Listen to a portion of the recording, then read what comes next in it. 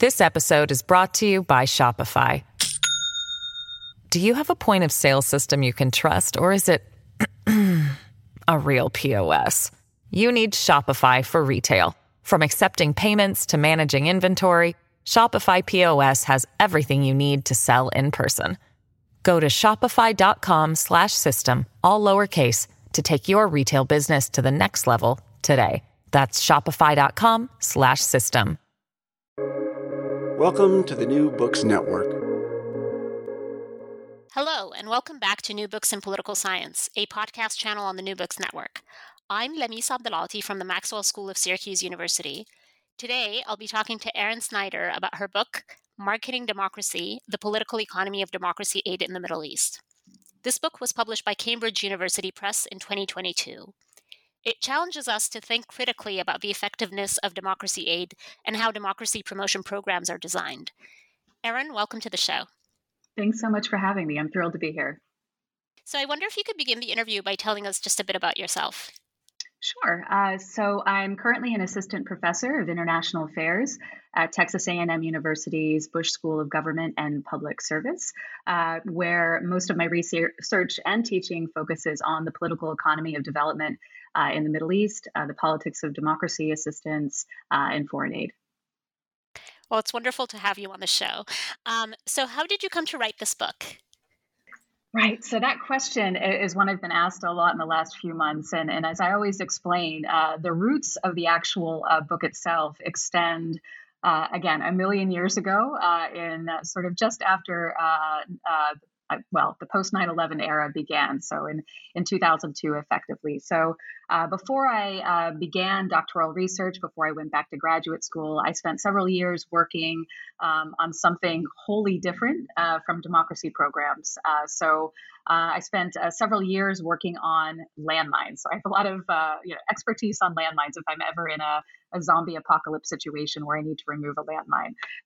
So I spent several years working on humanitarian demining, so removing landmines from countries around the world, both in the State Department, the U.S. State Department, and then after that experience working for an NGO that was supporting the United Nations mine clearing programs throughout the world. So in that capacity, I was a program manager for landmine removal programs in Afghanistan, in Bosnia, Cambodia, Croatia, Mozambique, and Vietnam. And so that experience was transformative in a number of ways, particularly my experience working in Afghanistan in early 2002. So most folks remember, of course, that time both extremely tumultuous and also tremendously exciting in terms of, thinking then about the possibilities for where Afghanistan might go. And of course, the situation today, obviously completely depressing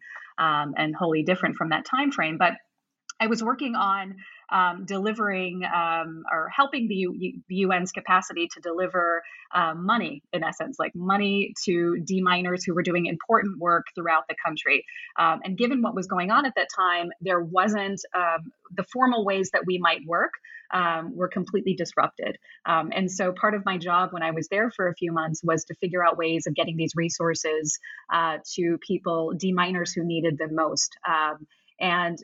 It was an exciting period. It was extremely eye-opening for me. It was the first time I had been to that country, the first time working with people with whom I'd only been in contact with by email.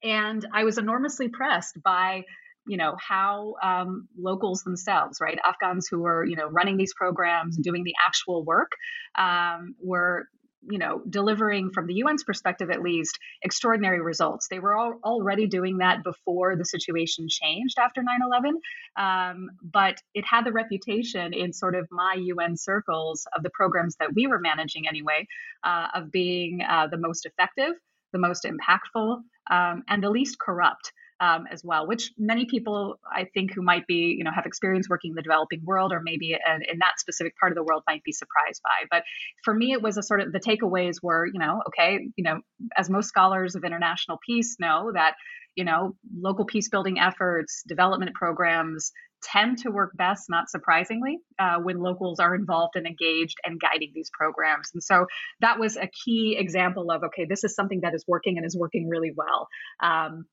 After that experience, I had already had an interest in going back into a research program and sort of trying to take that practical experience and sort of understand the theoretical implications, different directions that research could take. And that brought me to graduate school. It brought me back to my long-term interest in the Middle East more broadly. And of course, again, this is post 9/11 era. This is also around the time that the then Bush administration was beginning to focus much more robustly, financially speaking, and aggressively, and I mean that in a tactical sense as well, on democracy aid programs. And so, again, this is my own interest in the Middle East at this time frame, my own interest in development, and a really a keen interest in what was going on in the mid 2000s, right? So at this time frame, the Bush administration was basically identifying democracy assistance as an enormous strategic priority in the post 9/11 era to tackle extremism and terrorism. And so the logic, in a nutshell, is that, we have more democracy, we'll have less terrorism, right? So we should spend much more money on democracy aid programs.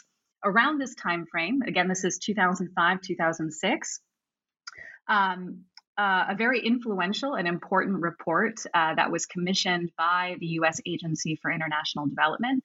Many people know it by its acronym USAID, and this is the primary agency in the United States that manages foreign aid.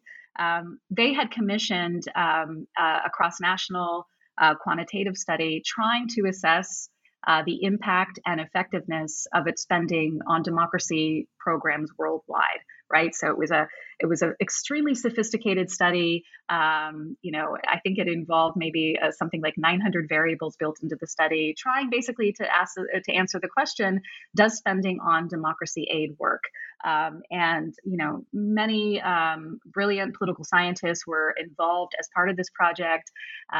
They presented their findings at a meeting of the American Political Science Association that I attended as a graduate student, and I was blown away by sort of the scope of the project, but not unlike many folks, I think, who were familiar with the study, also came away with many more questions about things that were missing from it, right? So the conclusion that the authors came to was that, yes, spending on democracy aid works. It seems to work everywhere except the Middle East, or basically, I think, if I'm remembering their words correctly, it works more in what they call difficult contexts, without elaborating on that, with the exception of the Middle East, right? So sort of my question, of course, is, okay, well, why isn't it working in this region, the region that I, am familiar with and that I've spent a lot of time in? And also this, seems strange given the enormous amount of funding that the United States had committed to democracy aid in the region. At that point, I was sort of, in the beginning stages of putting together my own research proposals for my PhD. And this is sort of what was just a puzzle that was fascinating to me that I couldn't let go. And I wanted to understand what was actually happening on the ground. And one of the striking things about this particular study is that, again, extremely sophisticated. And with these sorts of studies, with a cross-national aggregate, study of democracy aid, there's only so much you can capture in a study like this, right? But from my perspective and my own experiences in the development world, the actual politics of democracy aid wasn't in a study, it wasn't reflected in a study like this, and nor could it be, right? This is sort of beyond the scope of what the authors are intending. And so I really wanted to see, what was actually happening on the ground. How is this form of aid actually working in practice? So that's a very long story as to how I came about, the doctoral research that would then expand into this book. That's a fascinating trajectory. And it's actually a great segue into my next question, which is, can you tell us what sort of research you did for this book?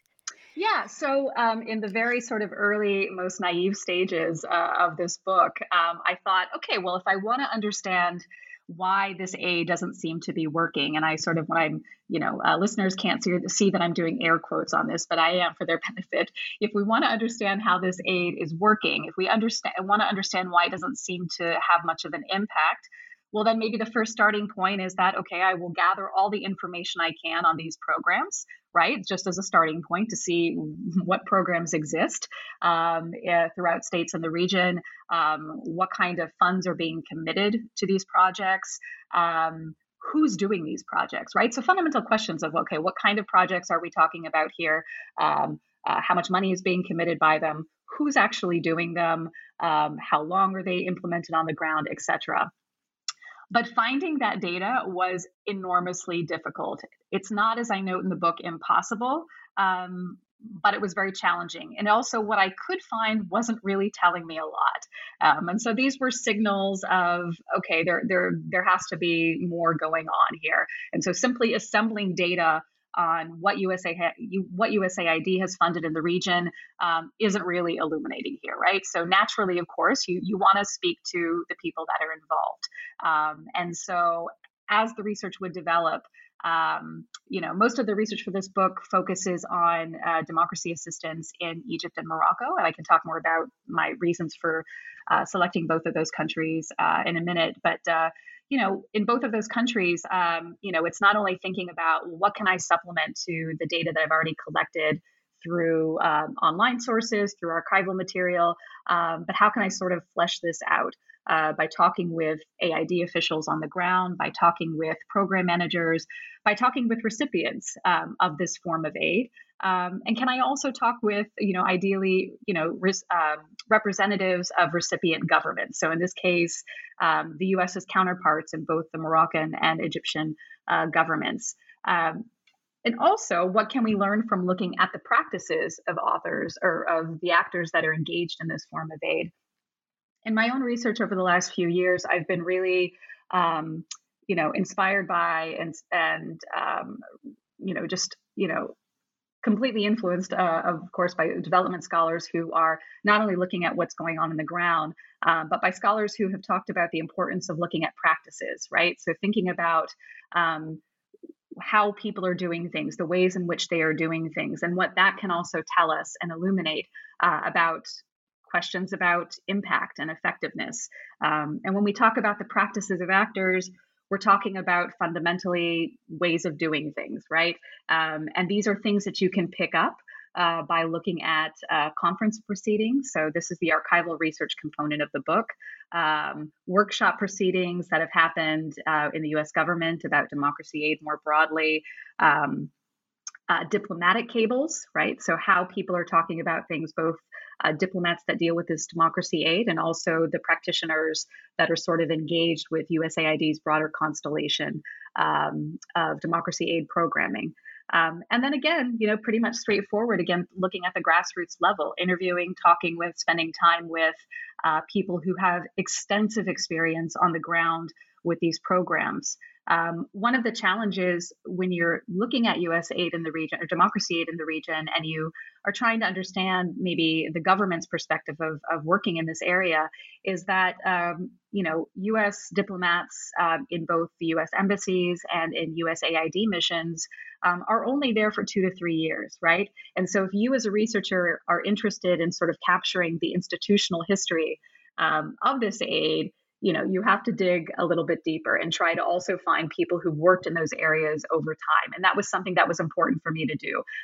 So again, through sort of a snowball process for interviewing, how can I find the people that have been working in this country over time? And so how can I piece these stories together to get a really nuanced understanding of the politics that have been involved with democracy aid, both from the donor government side, so in this case for the book, the US government side, but also on the recipient actor side in Egypt and in Morocco. That's very helpful. So in the book, you adopt what you describe as a political economy approach to studying democracy aid. What do you mean by that? Yeah, so I would identify myself as, first and foremost a scholar of development, but also a scholar of political economy. And political economy can mean a whole host of things to different people. But sort of the most basic understanding is how politics affects the economy, and vice versa. And so, for me and for what I'm interested in, if you want to understand how anything works, a political economy framework and a lens is enormously illuminating. And so a lot of my work has been very much influenced by some of the sort of giants in the field of political economy who've tried to understand or using frameworks in the study of political economy, how things like ideas, interests, and institutions impact and influence the politics that we see just more broadly. So what that means in translation for my own work is that, again, I felt, as I mentioned at the outset, that I felt very frustrated by the direction of research on democracy promotion. So again, in the early 2000s, there was that USAID study that I mentioned, and a lot of our colleagues started doing extremely interesting work, again, in the same line of trying to understand how this form of aid is working. And again, I really appreciate some of the findings and the direction of that. But again, I wanted to, really understand how this aid was working on the ground. And so I also wanted to understand things, again, that maybe more quantitative approaches to democracy aid couldn't tell us, right? So how do these programs come into existence? How are they negotiated? How are they executed on the ground? What informs the conception or the ideas of democracy that are actually used in these programs, right? Because when we talk about democracy, for example, it can mean a whole host of things to everyone. And so, to go back to your question, the part of understanding why this aid hasn't been as impactful or as effective as we think it might be, given the amount of money that's been expended for it, we can, I think, understand through a framework, a political economy framework that thinks about how ideas, interests, and institutions that are engaged in this aid mediate and shape the actual form and construction of democracy aid in the region. So when I talk about ideas, I'm thinking, again, as I just mentioned, sort of how people are talking about democracy promotion, how they're talking about democracy aid, how they think this aid should work. When we talk about interests, we can think about the interests of different actors that are engaged in this form of aid. We can think about the incentive structures that govern, let's say, the individuals that work in the government, from the government side of things, both in the US and in Egypt and Morocco, the incentive structures of contractors who are working on these particular kinds of programs. And when we talk about the institutions that are engaged in this too, we're thinking about broader institutional politics, not only just, USAID, which is the primary focus in this book, or the respective governments in Egypt and Morocco, but we're also thinking about, I'm thinking about anyway, the foreign aid bureaucracy in Washington, D.C. Because, again, part of the story of understanding why this aid hasn't been impactful, you can only really understand and answer if you're paying attention to, not surprisingly, the domestic politics of what's going on in the United States too. And that's an important backdrop for this book, which I talk about in the first couple chapters.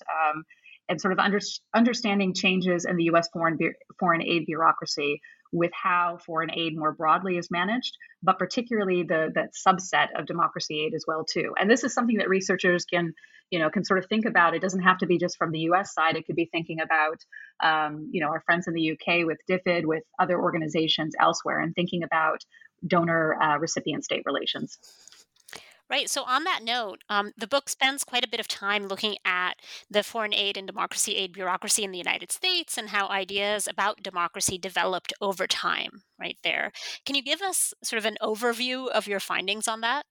Yeah. So again, this was part of the deep dive and trying to understand how it is we got to where we are today. And many scholars and analysts of democracy aid, of course, know that this isn't a new thing. It's not a new thing now. It wasn't a new thing even in 2004 when it was sort of the sexy area of focus of the Bush administration. This was aid that, again, has the roots of this form of aid arguably go back to the early 20th century and maybe even to the late 19th century. But it really began in earnest in the 1980s. Again, this is in the context of sort of the end stages of the Cold War. when we have the establishment of the National Endowment for Democracy. But it's really when we have sort of the dissolution of the Soviet Union that we start to see really the enormous spending and much more of a focus on democracy aid in the early 1990s. So again, in the wake of the collapse of the Soviet Union, a focus on what's going on in Eastern Europe. And there's a really thoughtful effort, I think, by many people that were working in the US government to sort of say, okay, we see this as sort of the vindication, this moment in history as sort of the vindication of our particular model of liberal democracy. And we also see this as an opportunity to sort of expand and develop programs that we think are important for supporting our form of democracy, right? So agencies like USAID start to put together conferences, workshops to sort of figure out, okay, we want to focus on democracy aid. We have all of this money to do so. So how do we do it? And what struck me in some of this work is, again, how thoughtful some of the ideas were. And so when I say thoughtful, I mean that we have clear evidence of folks within USAID reaching out to our colleagues in academia, scholars who are experts on democratization broadly, but also experts on democracy in particular regions of the world. So in Latin America, Africa, in Europe, et cetera. And so there were a whole host of really detailed workshop and conference proceedings where these scholars were saying, this is great that you want to do this, but here's also why you should be cautious, right? And here's some things you should pay attention to. And also here are some reasons why these things or these democracy programs are probably not going to work in the way that you think they're going to work. So some sort of warnings, again, from an academic perspective, that the process of democratization, not surprisingly for listeners of this podcast, is complex. We don't know exactly, we can't say with certainty how one country becomes democratic. There's a whole host of, strong findings over the last 3 decades by political scientists saying maybe perhaps if we focus on economic reform, that's the best recipe for getting us to democracy. And that was certainly the guiding idea in the early stages of U.S. democracy programming assistance.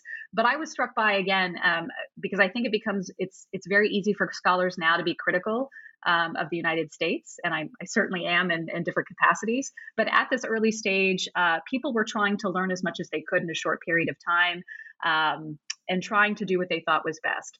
But what we also see in this time frame, again, this is 1991, 1992 that I'm referring to.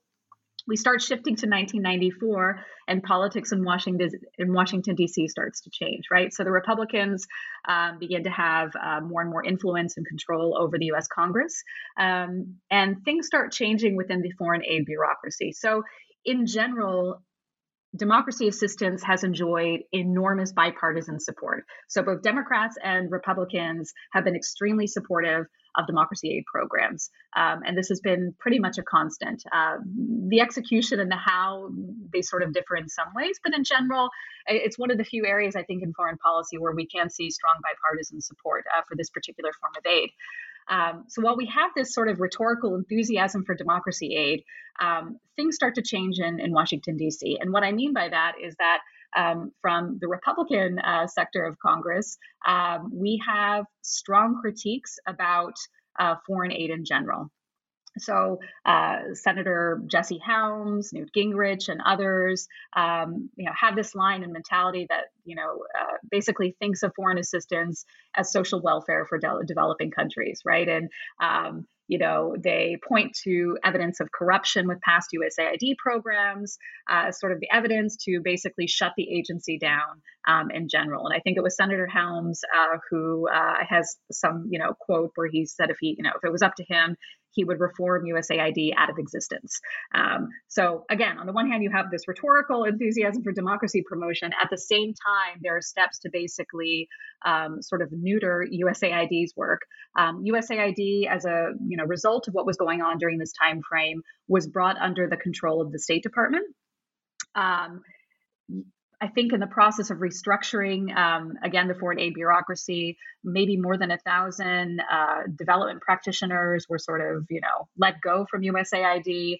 How AID worked in general started to change. So many listeners might know, of course, that the work of AID in the State Department is necessarily different. So USAID as a development agency is focused on long-term time horizons, and our colleagues, friends in the State Department are focused on short-term time horizons. And so naturally, we can appreciate that there's going to be some conflict in the conceptions of development work and how to do it. And so we start to see that coming up in the late 1990s. And we start to see the impact of what the changes are to the sort of neutering of USAID and the sort of, de-emphasis on or the sort of cultivation of development expertise. So the nature of USAID's work starts to change, not just for democracy aid, but for some of its other programs. So you don't see, again, sort of career USAID people in charge of programs or implementing them. We start to see that work contracted out to for and not-for-profit companies. And in some ways, USAID starts to lose control of who's doing what. And the incentive structure changes with some of these actors. And so one of the things that I found in my research, in some of the archival research that I had done, is that USAID was very concerned about the impact of these changes. And so naturally, you would think that a development agency, wants to know how its own work is being done, right? So after a project is done, they want to see a report showing what worked, what was great, et cetera. And so if a lot of the work is being contracted out, it becomes in some ways harder to get good feedback from a lot of the contracting organizations that are doing this work. And so some of those organizations were not incentivized to share some of the details of what they were doing. And so an audit that USAID had done of these programs basically said, look, one of the problems is that a contracting organization for this program doesn't want to share in detail what it's doing because it wants to maintain an advantage vis-a-vis other organizations with whom it's competing, right, for grants and projects. And this is a tension that has existed again since the early 1990s. But again, this is sort of connected to my bigger questions of, not only how things are working on the ground in the Middle East, but also what's going on in Washington, D.C. to change the incentive structure away from, again, thinking about how to support indigenous concerns, what indigenous demands are for democracy, excuse me, and also thinking about how to make aid more responsive. Wonderful. So after that analysis, you move on to examining two countries in the Middle East, as you mentioned, Egypt and Morocco. And you have this really great title for the Egypt chapter. It's called Neoliberalism on the Nile, which links up nicely with the title of the book, which is Marketing Democracy. And that's kind of a hint about your findings in that chapter. So what can you tell us about the ways that democracy aid evolved in Egypt? Yeah, so Egypt was one of the model is a bit too much probably, but was the key focus of the US's democracy efforts in the Middle East, right? So in this early period of the 1990s, when the agency is trying to think about what it wants to do worldwide for its democracy programs, Egypt, Indonesia, Nigeria, and forgetting the name of another country, but those were the countries that the United States wanted to focus on. Egypt was the focus in particular because it is, the biggest Arab country in the region. It has enormous influence in the Arab world, hugely important, as many listeners may know, for U.S. Security interests in the region. And so even at the early stages in the 1990s, there was a recognition that Egypt is important. We don't know how it's going to be important, but maybe we ought to start here. This episode is brought to you by Shopify.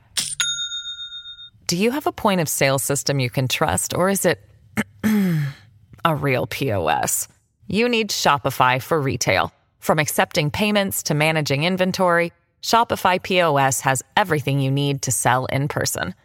Go to shopify.com/system, all lowercase, to take your retail business to the next level today. That's shopify.com/system. And so how does democracy aid wind up evolving in that country? Yeah. So again, in the early stages, we have examples of, again, thoughtful approaches to understand the challenges to what was going on in Egypt. Um, but one of the main questions, motivating this book in general was not just trying to understand why this aid didn't seem to have much of an impact in the region, or have much of an effect on democratization in general, was a more fundamental question that was really missing from most democracy aid scholarship, which is, why would an authoritarian state even allow this form of aid? It's a question that seems so obvious. We think in some ways we've tackled it head on, but it was missing, and it obviously seemed hugely important in terms of understanding why this aid hasn't, worked. One of the foremost scholars of democracy assistance, one of the earliest scholars of democracy assistance, Tom Carruthers, tells us that this aid is intended to challenge the structure of power, ultimately, right, in any country, sort of broadly defined. So, if you're dealing with a form of aid that's intended to challenge the structure of power, why would an authoritarian state, allow it? So this is also a huge part of, my sort of area of inquiry in this book. Essentially what I find is that, not surprisingly, there authoritarian states, or the ones that I'm studying in general, are getting something from it. And so looking at what was going on in the early 1990s in Egypt in particular, and then of course later in Morocco, as I talk about also later in the book, tells us something about that. So the findings of the book are in general that U.S. democracy aid programs haven't done much to challenge the structure of power in the region.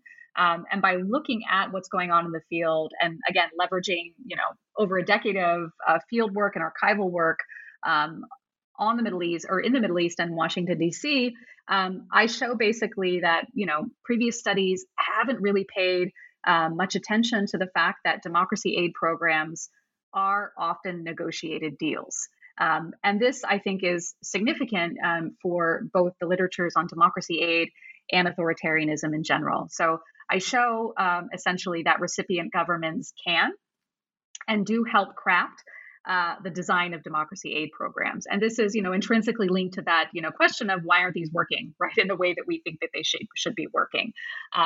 And scholars of the Middle East who might be listening again, who maybe haven't read this book, might think, well, of course, the answer to all of these questions is about security, right? And so there's lots of really great scholarship by colleagues in Middle East politics who've talked about, how security concerns have sort of shaped democratization in general in the Middle East. And so this book and my findings, definitely, develop and back that up to a T. But I think, again, sort of illuminating why governments want to actually allow this aid, and sort of their hand in this, I think is enormously important for, not just understanding why things haven't worked, but also potential obstacles, not just in the Middle East, but also in other hybrid regimes around the world, other restrictive contexts where well-meaning donors, activists want to support democracy, but sort of have to be cognizant of the obstacles with that.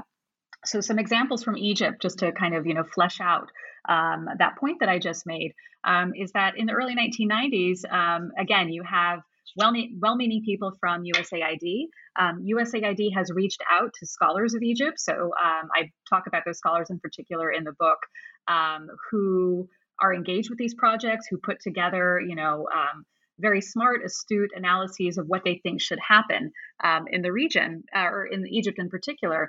And I uncovered so many different stories of, AID sponsored democracy programs that wanted to, let's say, push elements of democracy program much more aggressively in Egypt, that were basically diluted by the Egyptian regime. So one example in particular I talk about in the book is a civil society program that, for most of us, if you would read the elements of this program would seem pretty banal. But from the Egyptian government's perspective, it was inherently threatening, right? It's something that is potentially challenging its authority in particular parts of the country. But this project, I think, in particular, was in Cairo. And the AID official who was working on this program was really pushing his counterparts in the Egyptian government quite hard in trying to realizing the aims of this particular project. And his counterparts basically were trying to shut him down. And so again, when we think about what I mentioned before about the importance of strategic relationships, right, and sort of casting a particular direction on programs, we have, I think, one of the first early instances of this with this particular story in maybe 1994, 1995, where this AID official was frustrated that he didn't, in the end, didn't get support from his colleagues in AID. He said, look, I'm trying to do this program, but my counterparts in the Egyptian government, are making this impossible for me. Can you help me? Those Egyptian counterparts were also signaling to his superiors in AID of, we're not happy with this program, so let's figure out a different direction for the program. In the end, this particular gentleman was removed from the program because he was seen as, pushing too hard. And it was sort of, his sort of takeaway was that, I think one of his quotes was something to the effect of, well, it's Egypt, and Egypt is always going to get the money in the end. In other words, that the nature of the relationship between the U.S. and Egypt is such that they have leverage, basically, to say no to us, broadly defined, but particularly for these kinds of programs that,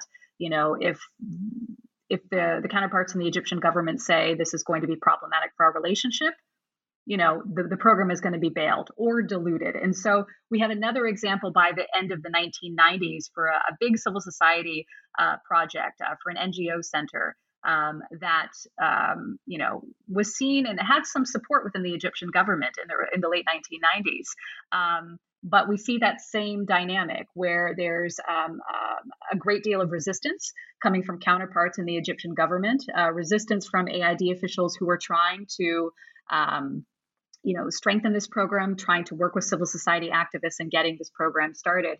And in this back and forth process that we see, again, this comes through interviews and archival work as well.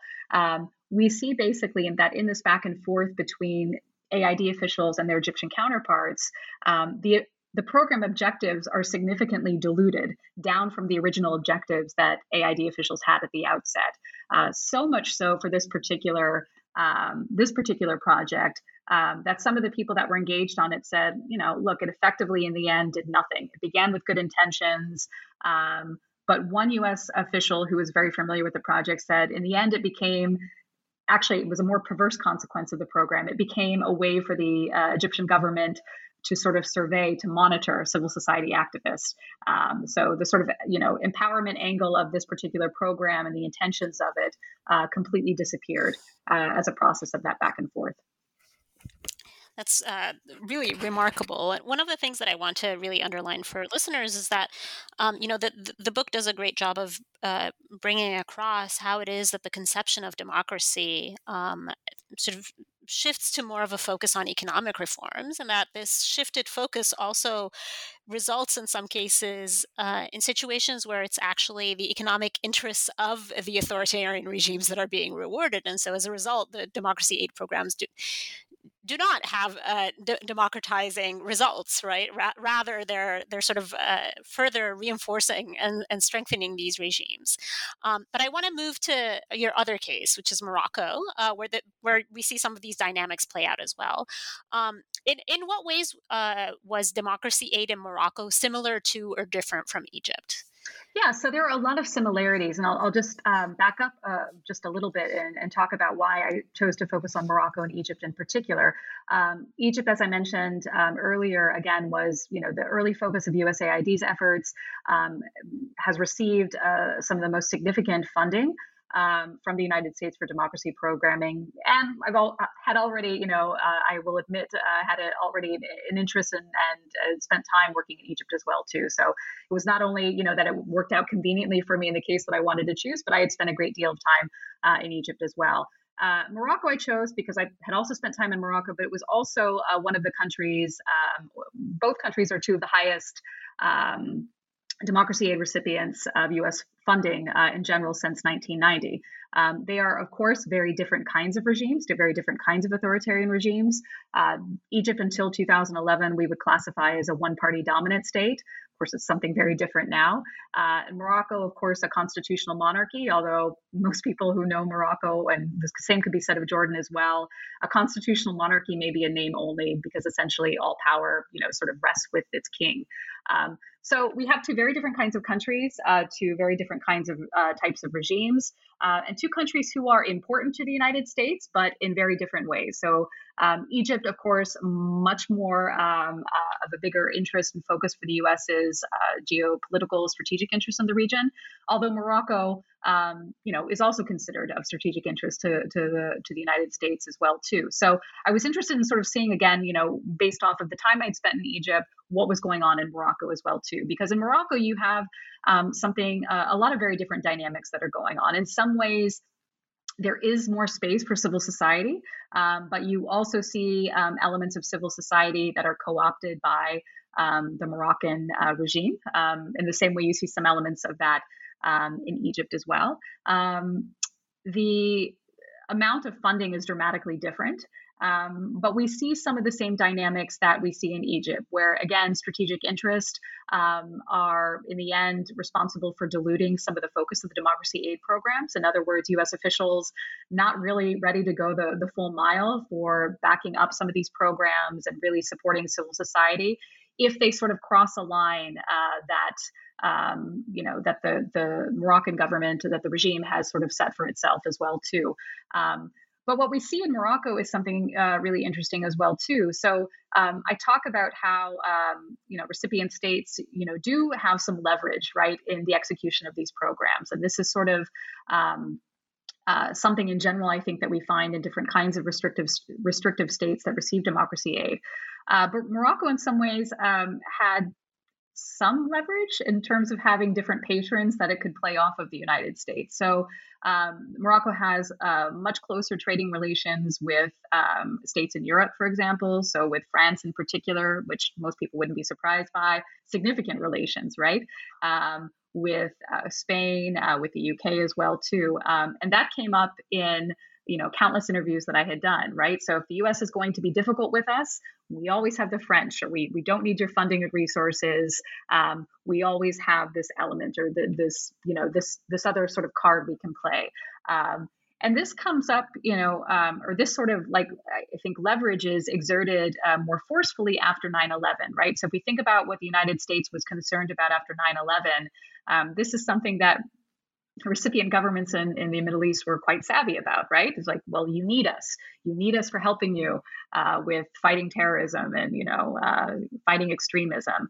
And so we're going to ask that you not push us. In this case, I'm speaking of the Moroccan regime. We're going to ask that you not push us very hard on the democracy aid bit here, because you need us, right? And so this was a point of frustration that was echoed to me by Moroccan activists, Moroccan recipients of democracy aid, and also by USAID officials working in that country. And one of the things that I talk about in the book as well, when I've been mentioning that I spoke with the USAID officials in both Egypt and Morocco. But it's important to note that there are different kinds of officials, right? So there are Americans that come through in these missions, in these embassies. And there is something also in diplomatic parlance called local nationals. So these are Egyptians and Moroccans that are working within these agencies as well, too. And if you talk with them, you tend to get a longer institutional history of what's going on, because they've been working in these offices, for, in some cases, decades. And so what I was told, and what I remember from one Moroccan employee of USAID who had been with these programs from the get-go, is that, a frustration with not only that from his perception, the U.S. wasn't pushing hard enough in some areas, but also that the U.S. wasn't interested in or focused on other areas or conceptions of democracy promotion. And so one of the things that you and I have talked about a little bit in our time together is, again, that there are different forms of democracy. There are different ways of thinking about promoting democracy.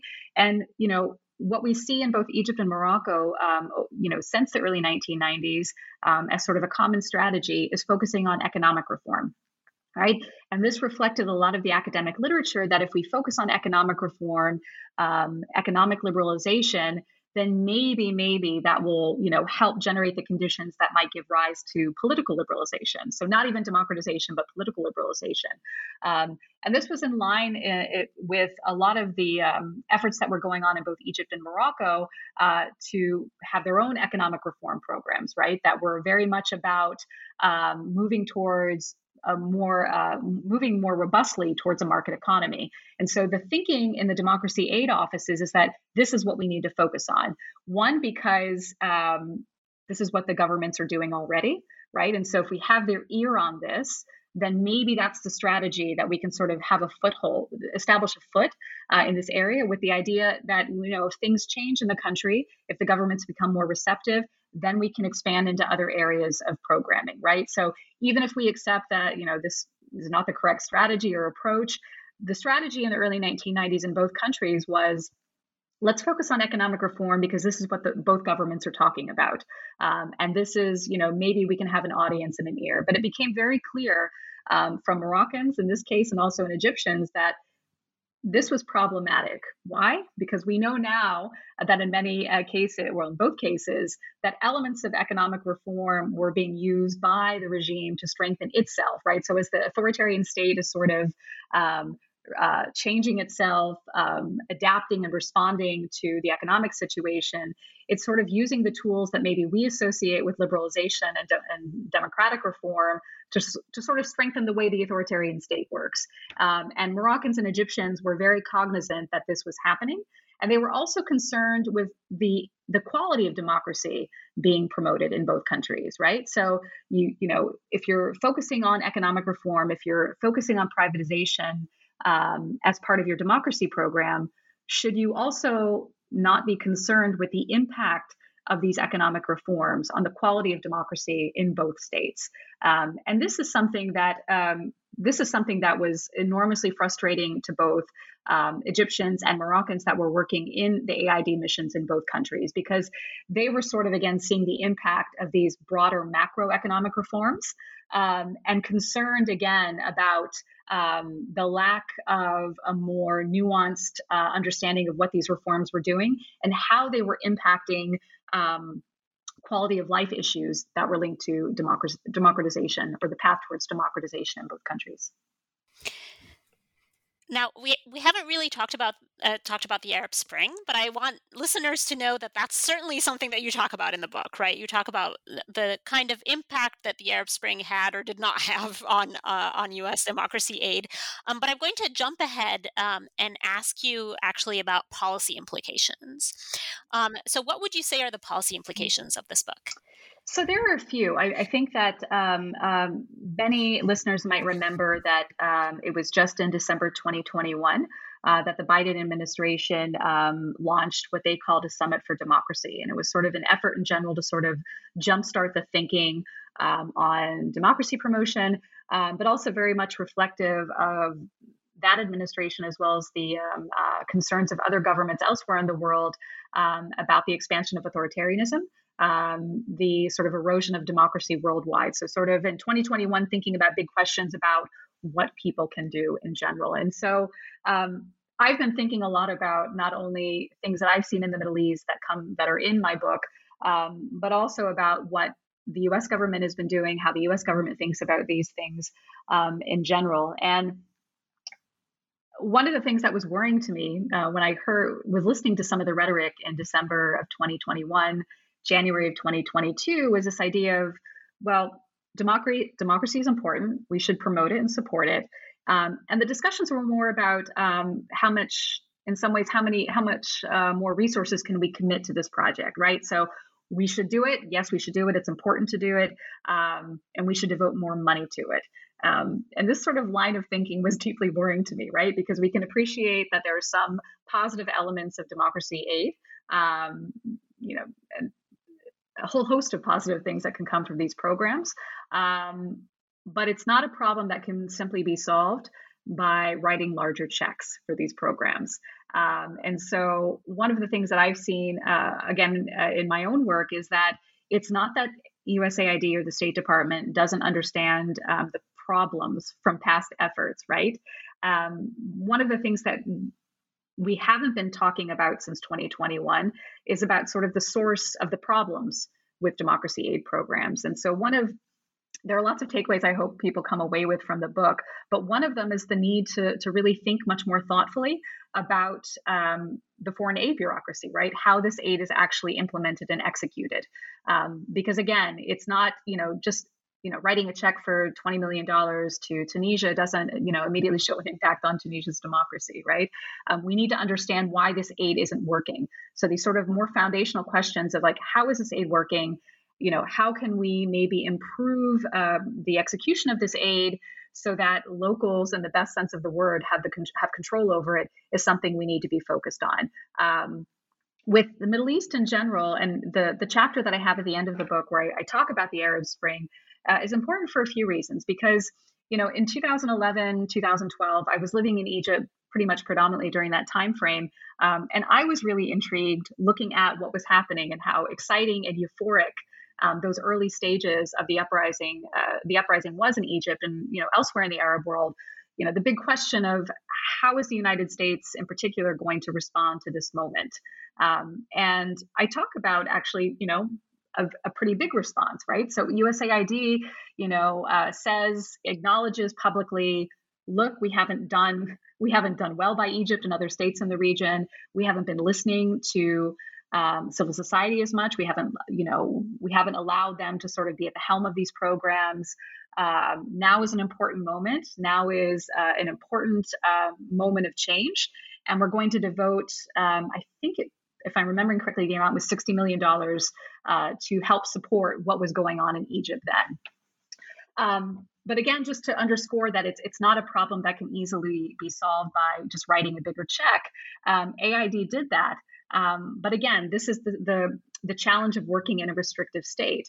So I talk about the complexities of what was going on at that time, which is that AID came in and they said, we have this amount of money. They advertised the amount of assistance that was available for grants in Egyptian state newspapers, both Arabic and in English. And many people came, applied for these grants. But AID wasn't transparent in where that money was going, right? And this was a tension that I thought was really fascinating because I went to some of these grant calls that AID had in Cairo at the time. And one of the things that was most worrying to me was, someone at one of these sessions, and it was a session of, how to apply for more assistance and what areas of assistance are you funding? Someone from a civil society organization asked, to whom have you given these funds? And they were asking because they just didn't want to replicate efforts, right? So if AID had already given its $20 million designated for civil society aid, they didn't want to waste the time applying for something in that area. And the AID official became really uncomfortable. And he was like, wow, we don't want to share that information. We don't want to share that information. We don't want to share where that money is going. And this opened up the door. I remember sitting there thinking, this is going to backfire and this is going to be problematic. So, it raises lots of, questions about ethics and the execution of this aid. But the Egyptian government was still, all of the same actors that existed before 2011 were still very much, in government and in control at this time frame. And they, saw this basically as USAID interfering. They saw it as a form of subversion. And the fact that AID arguably maybe wasn't transparent about the process might have made things more complicated in the end. So, to circle back in a long way back to your question about policy implications, I think this form of aid can be impactful, but I think without reckoning with sort of, again, how this aid works at the source in the foreign aid bureaucracy, the chances for success, I think, are seem to be limited to me. And you also sort of conclude the book by talking about whether people in the aid bureaucracy need to be thinking beyond a narrow procedural definition of democracy as well. Now, obviously, we've only skimmed the surface of the content that's in the book, but we've taken up a lot of your time. So I just want to very quickly ask you, now that the book is done and out in the world, what is it that you're working on now? Yeah, so I have a couple projects that has sort of evolved naturally from this project and sort of my continuing interest in the role of ideas in political economy and development. So I have the next sort of book project in progress is a post Arab Spring book on the politics of transitional assistance in the Arab world, and sort of looking at economic grievances that were sort of linked to the protests of 2011 and the politics of developmental assistance in general, and sort of explaining in some ways why we're not seeing more liberalization or more promise in the Arab world today.